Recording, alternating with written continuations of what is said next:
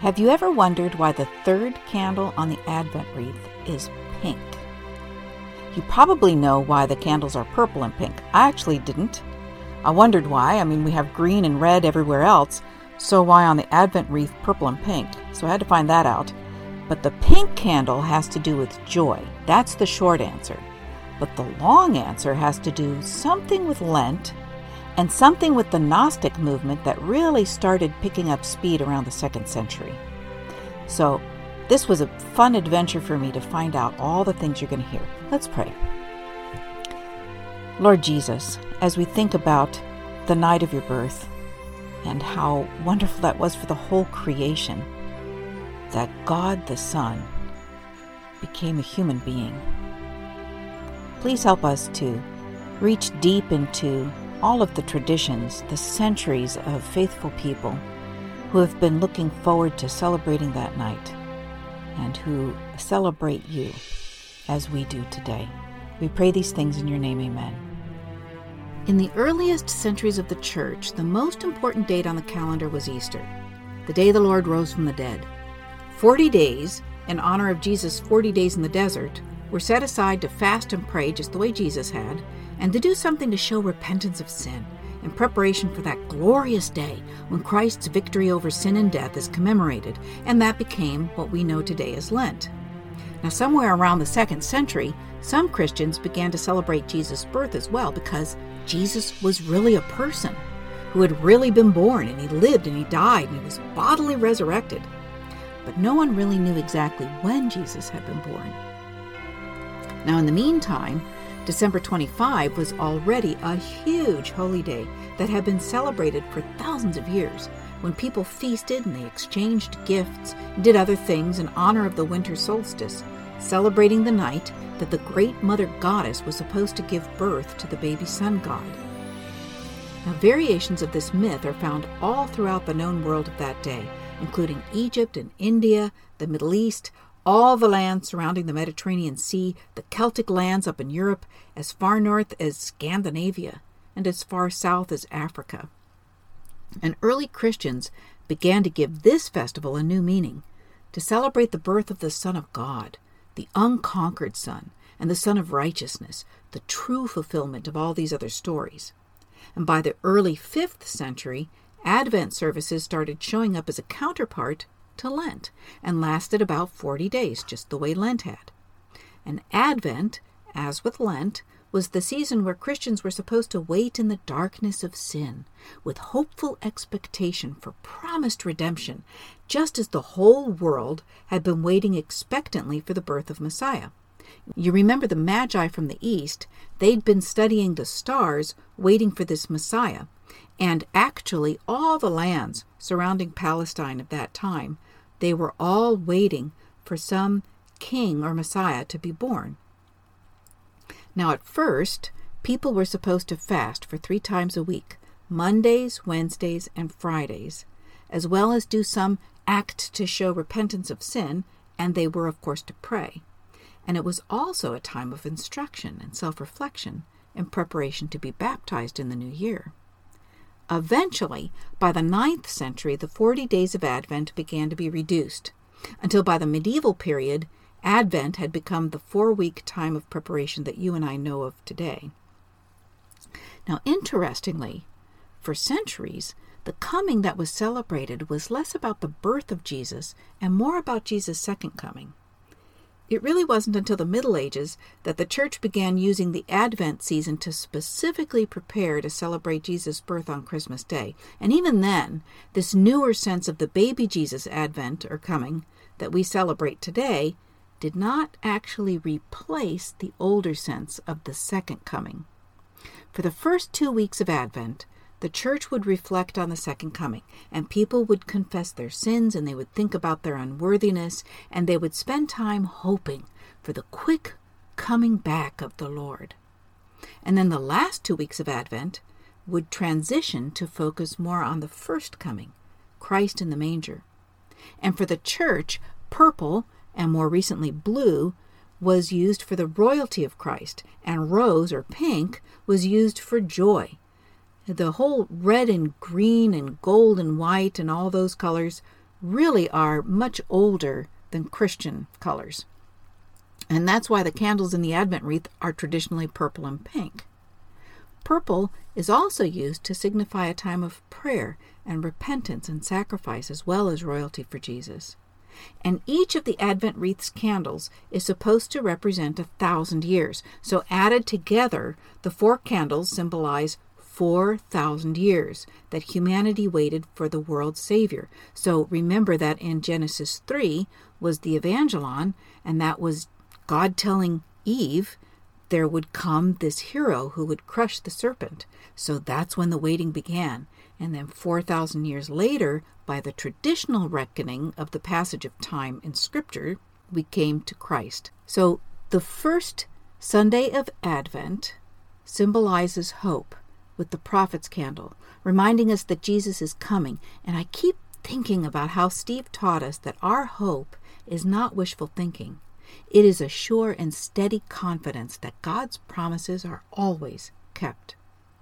And then the second Sunday of Advent, that can symbolize peace with the angel's candle, reminding us of the message of the angels, peace on earth, goodwill toward men. And I keep remembering Dr. Bill reminding us that our internal experience of peace does not come from outward circumstances. It comes from a steadfast mind that's anchored in trust in God. And then the fourth Sunday, which will happen next week, that can symbolize faith with the Bethlehem candle, reminding us of Mary and Joseph's journey to Bethlehem. But this fourth candle also can represent love, the overflowing love of God for the earth and for all creation, and most poignantly for us. And that brings us to the third Sunday of Advent, which always symbolizes joy, with the shepherd's candle, reminding us of the joy the world experienced at the coming birth of Jesus. Now, you may have heard it called Gaudete Sunday, so called because of the liturgy that grew up around the Advent services. The introit, which was always sung in Latin for this third Sunday, begins Gaudete in Domino semper, iterum dico gaudete, meaning rejoice in the Lord always. Again I say, rejoice. So the third Sunday was supposed to be a respite from all the fasting and penitence and repentance and somberness because of this transition to rejoicing in anticipation of Jesus' first coming. Some people call it Stir Up Sunday, and that's based on the collect of the day. Stir up thy power, O Lord, and with great might come among us, and because we are sorely hindered by our sins, let thy bountiful grace and mercy speedily help and deliver us. Through Jesus Christ our Lord, to whom with thee and the Holy Ghost be honor and glory world without end. Amen. Isn't that a great prayer? Think of the times your heart has been stirred up by joy. That rush of feeling when something so very good happens, or when you see someone you've been missing, or when you feel especially thankful and happy. It's a good place to start. Since words like joy, they're hard to explain to someone who's never recognized experiencing it. Still, joy goes deeper and shows up in unexpected places in the Scriptures. For example, think about where Jesus drew his courage and will from as he faced the cross. Surprisingly, in those moments, it was not love or faithfulness or even that settled peace that surpasses understanding. Instead, it was for the sake of the joy that was set before him that Jesus endured the cross, disregarding its shame. In the same way, as you and I share in Jesus' life, we discover our source of strength and wherewithal, the buoying of our faith, the sustaining of our spirit, comes through the joy set before us, just as these apostles experienced and passed on to us. Listen to this one from the Apostle Peter. But rejoice, insofar as you are sharing Christ's suffering, so that you may also be glad and shout for joy when his glory is revealed. And this comes from Jesus' brother James, who became the leader of the Jerusalem church. My brothers and sisters, whenever you face trials of any kind, consider it nothing but joy, because you know that the testing of your faith produces endurance, and let endurance have its full effect, so that you may be mature and complete, lacking in nothing. And then what about this from the Apostle Paul? May you be made strong with all the strength that comes from his glorious power, and may you be prepared to endure everything with patience, while joyfully giving thanks to the Father, who has enabled you to share in the inheritance of the saints in the light. And finally, this comes from Paul's partner Luke. They stirred up persecution against Paul and Barnabas and drove them out of their region. So they shook the dust off their feet in protest against them and went to Iconium, and the disciples were filled with joy and with the Holy Spirit. In fact, these are only 4 examples of how joy sustained believers in the first century church. Joy that came with the indwelling and infilling Holy Spirit. In fact, the Apostle Paul explained that joy is the fruit of the Spirit's life within every believer, and it is amazing to me that available within me, because of Jesus' love for me and because of the Spirit of Christ within me, there is, first of all, love, but the very next thing, joy. And after that, the peace that Jesus promised to each of us. Joy is so important. It shows up at least 60 times throughout the Christian Testament. The Magi, for example, were overwhelmed with joy when they saw the Christ star had stopped over an otherwise unassuming house in Bethlehem. And Jesus often spoke of those who would receive his word of truth with joy, of the person who was overjoyed to find a great treasure hidden in a field. The crowning reward for the good and faithful servant is to enter into the joy of their master. And even in heaven, Jesus said, the angels experience joy over every person who repents. And there's a deep truth about joy that Jesus conveyed to his followers and to us. As the Father has loved me, so I have loved you. Abide in my love. If you keep my commandments, you will abide in my love, just as I have kept my Father's commandments and abide in his love. I have said these things to you, so that my joy may be in you, and that your joy may be made complete. So it seems love, joy, and peace are very closely connected, and the experience of these are made complete when shared together, in community, the community of God 3 in 1, and the community of us together. I once read a book, not written from a Christian perspective per se, but it has continued to have a great impact on my life. It's called How We Choose to Be Happy, the 9 Choices of Extremely Happy People, Their Secrets, and Their Stories. I mean, that's pretty intriguing, right? It's based on the research of Rick Foster and Greg Hicks, and here is their basic premise. Extremely happy people have 9 things that they choose.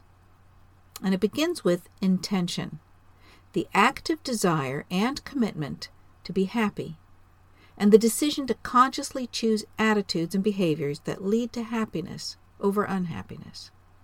You know, this so reminds me of the Beatitudes that Jesus taught, and we're currently studying those Beatitudes in the Women's Bible Study.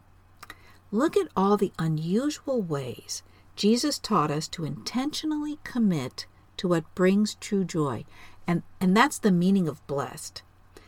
According to Merriam-Webster, blessed means enjoying the bliss of heaven. So, enjoying the bliss of heaven are the poor in spirit, for theirs is the kingdom of heaven. Enjoying the bliss of heaven are those who mourn, for they will be comforted. Enjoying the bliss of heaven are the meek, for they will inherit the earth. And enjoying the bliss of heaven are those who hunger and thirst for righteousness, for they will be filled. Enjoying the bliss of heaven are the merciful, for they will receive mercy. And enjoying the bliss of heaven are the pure in heart, for they will see God. Enjoying the bliss of heaven are the peacemakers, for they will be called children of God. And enjoying the bliss of heaven are those who are persecuted for righteousness' sake, for theirs is the kingdom of heaven. Enjoying the bliss of heaven are you when people revile you and persecute you and utter all kinds of evil against you falsely on Jesus' account. Rejoice and be glad, for your reward is great in heaven. For in the same way they persecuted the prophets who were before you. Accountability, the choice to create the life you want to live, to assume personal responsibility for your actions and your thoughts and your feelings, and the emphatic refusal to blame others or view yourself as a victim. Now, this is the very foundation of choosing and continuing to live by faith in Christ. It might feel hard at first to embrace this choice. What if I really am a victim? Why would I choose not to view myself that way?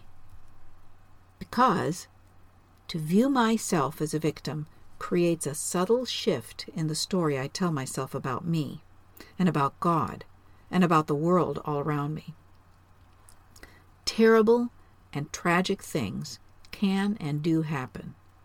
And how I process those things is going to inform how I cope. And when I say to myself, I'm a victim, that's passive. Then I'm saying, things just happen to me. I have no power and no say. And yes, there are situations when in that moment that is true, but overall, in Christ, it is not true at all. Filled with the Spirit and in the hands of God, I'm loved. My life has meaning. I have purpose in the world, and I have agency. I can make choices. And this terrible event is not going to define me as anything else, because I matter. And what I do and say matters, so I take responsibility for that. And when unrighteousness happens, either by my actions or by someone else's actions, then I take that to God in confession. And God promises to cleanse me from all unrighteousness, healing and restoring and making holy. This is the secret power spoken of in John's first letter. If we say we have not sinned, we deceive ourselves, and the truth is not in us. If we are acknowledging of our sins, trustworthy and righteous is the one who forgives us and cleanses us from all unrighteousness. The truth is, you and I are sometimes left holding the bag. That's what it means to be made a victim in a situation. And others' sin is left in us. And it's no use to say it isn't there. We deceive ourselves if we say it's not there. It is. It's in the form of trauma and pain. And if we're willing to start processing that with the Lord, and with wise and empathetic counselors, trustworthy and righteous is the one who forgives us and cleanses us. Now, you might be balking at a victim needing forgiveness, but you see, even here, the only way out of the trauma is to trust again and allow healing love to come in. Identification, the ongoing process of looking deeply within yourself to assess what makes you uniquely happy, apart from what you've been told by others should make you happy. One of Augustine's prayers was, "Grant, Lord, that I may know myself, that I may know Thee." And centuries later, Thomas à Kempis wrote, "A humble self-knowledge is a surer way to God than a search after deep learning." And then centuries after that, John Calvin wrote, "Nearly the whole of sacred doctrine consists in these two parts, knowledge of God and of ourselves." So the more you and I understand who God made us to be, and how God has gifted us spiritually, and how we're dealing with the world and with God and with who we are, the better able we are to live into God's great design. Centrality, the non-negotiable insistence on making central to your life that which brings you happiness.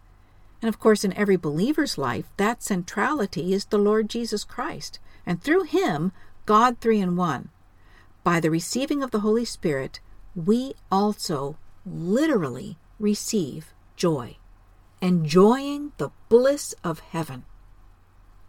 Recasting, the two-step process that transforms stressful problems and trauma into something meaningful and important, and a source of emotional energy. Viewing our life stories through the eyes of God, God's love, and God's purposes. Options, the decision to approach life by creating multiple scenarios, to be open to new possibilities, and to adopt a flexible approach to life's journey. You know what that sounds like to me? Always prayerfully watching for how God is at work and being willing to move with God. Appreciation, the choice to appreciate deeply your life and the people in it, and to stay in the present by turning each experience into something precious. As the Apostle Paul said, in all things give thanks to God who is the giver of all good things, and then to really enjoy them, to appreciate them. Giving, the choice to share yourself with friends and community, and to give to the world at large without the expectation of a return. Did you know there's only one time in the entire Bible where God invited people to test God on a promise? Bring the full tithe into the storehouse, so that there may be food in my house, and thus put me to the test, says the Lord of hosts. See if I will not open the windows of heaven for you, and pour down for you an overflowing blessing. Later, Jesus echoed this very same sentiment. Give, and it will be given to you. A good measure, pressed down, shaken together, running over, will be put into your lap, for the measure you give will be the measure you get back. Truthfulness, the choice to be honest with yourself and others, and not allow societal, workplace, or family demands to violate your internal contract. For our Lord is the way, the truth, and the life, and God seeks those who will worship in spirit and in truth. As I read through that list for the very first time, I realized the scriptural principles embedded within them, and I was once again struck with James' appraisal that every perfect gift is, after all, from above, coming down from the Father of lights, with whom there is no variation or shadow due to change. And also, the wisdom from above is first pure, then peaceable and gentle, willing to yield, full of mercy and good fruits, without a trace of partiality or hypocrisy. Even now, as we enter into the darkest days of the COVID pandemic, the third candle of Advent reminds us of God's great gift of joy, a gift you and I have access to all the time through God's Holy Spirit. So may we take a respite from all the somberness, all the sadness, and allow ourselves to rejoice in anticipation of Jesus' coming. Let's pray. O Lord God, we do anticipate with great joy your coming, both the day you return and the night of your birth. And we ask that, even as we face hard things ahead, that you will remind us again and again your joy is within us, and that you take great joy in us. We pray these things to the praise of your glorious grace.